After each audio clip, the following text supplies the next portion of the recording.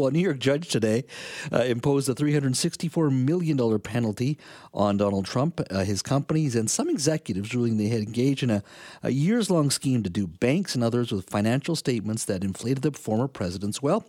Trump, who built his reputation as a real estate titan, also was barred from serving as an officer or director of any New York corporation for 3 years. Now, of course, the president or the former president is running to be president again this October or November.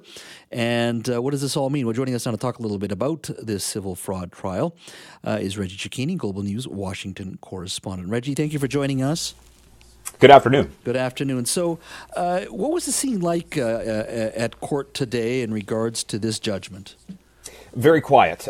This was not the kind of spectacle that we have seen in past court appearances with the former president. In fact, the former president wasn't even present at court today because this was a written ruling that came out. He was in New York yesterday for the criminal charge trial date for the Stormy Daniels payments. But this is a big deal. This is a statewide finding that Donald Trump is going to have to pay out all of these hundreds of millions of dollars. It's actually closer to $500 million once you factor in the interest on there, according to the Attorney General. The former president has come out swinging. The Attorney General has come out claiming incredible victory here. The question is, what is going to happen to this case once it moves into the stay and appeal kind of journey that it's traveling towards? What does this mean for Mr. Trump and his chances to be president?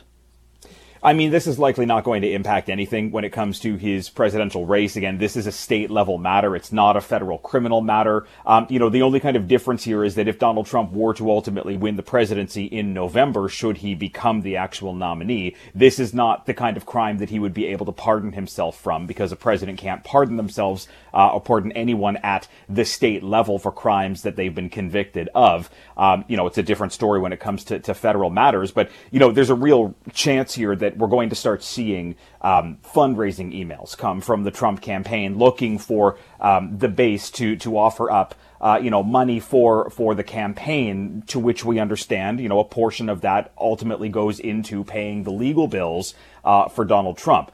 So it's not going to stand in his way, but what we're seeing are Donald Trump's feet hitting the legal hurdles that have been lined up to him that he's been running towards on this election campaign. And there's 4 criminal trials as well, and I think there's 94 total charges from those 4 criminal indictments. Correct me if I'm wrong.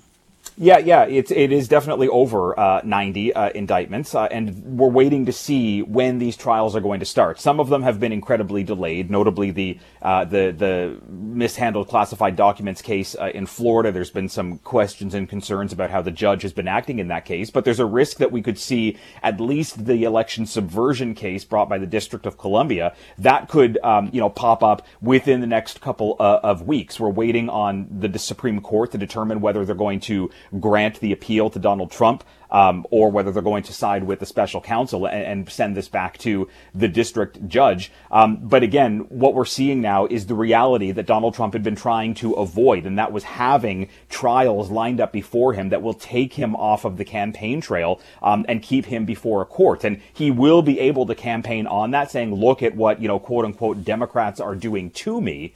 But ultimately, it's going to put his credibility on the line, and it's going to provide fuel, Jazz, for Democrats to say, look, is this what you want in a president? Somebody who spent more time defending themselves than defending kind of the country or the policies that they want to put in place.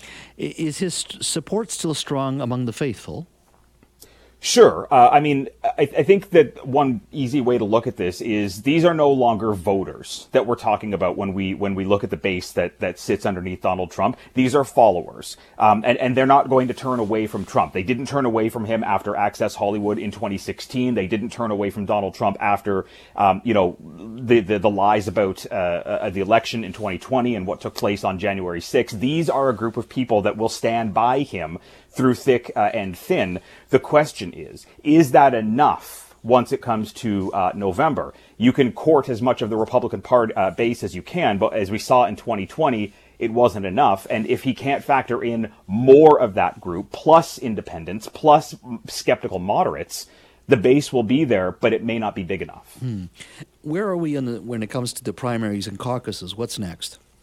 Well, we're all watching to see what happens in South Carolina towards the end of this month. That is Nikki Haley's home state. She's been, out of the state campaigning elsewhere, including Texas, for the last couple of days here, but she doesn't have a big win. Donald Trump has all of the wins between the primaries and caucuses to this point, and he's looking to use a potential victory in South Carolina to tell Nikki Haley now is the time to leave, for the Republican Party to gather together and coalesce around Trump and try and get Nikki Haley, from being this thorn in the side of the Trump campaign. But Trump has won everything to date. There's nothing to suggest that he's going to, lose any of that momentum running forward. So regardless of the number of primaries and caucuses that are left on the calendar, Jazz, I mean, he really is running towards being the nominee by the time we get to the convention later this summer. Fascinating. 4 criminal indictments, 94 charges, and then, of course, the variety of these civil cases as well. And he is the front runner in the Republican Party race. That is just fascinating to watch from where we sit, that's for sure. Reggie, thank you so much for your time. Thank you.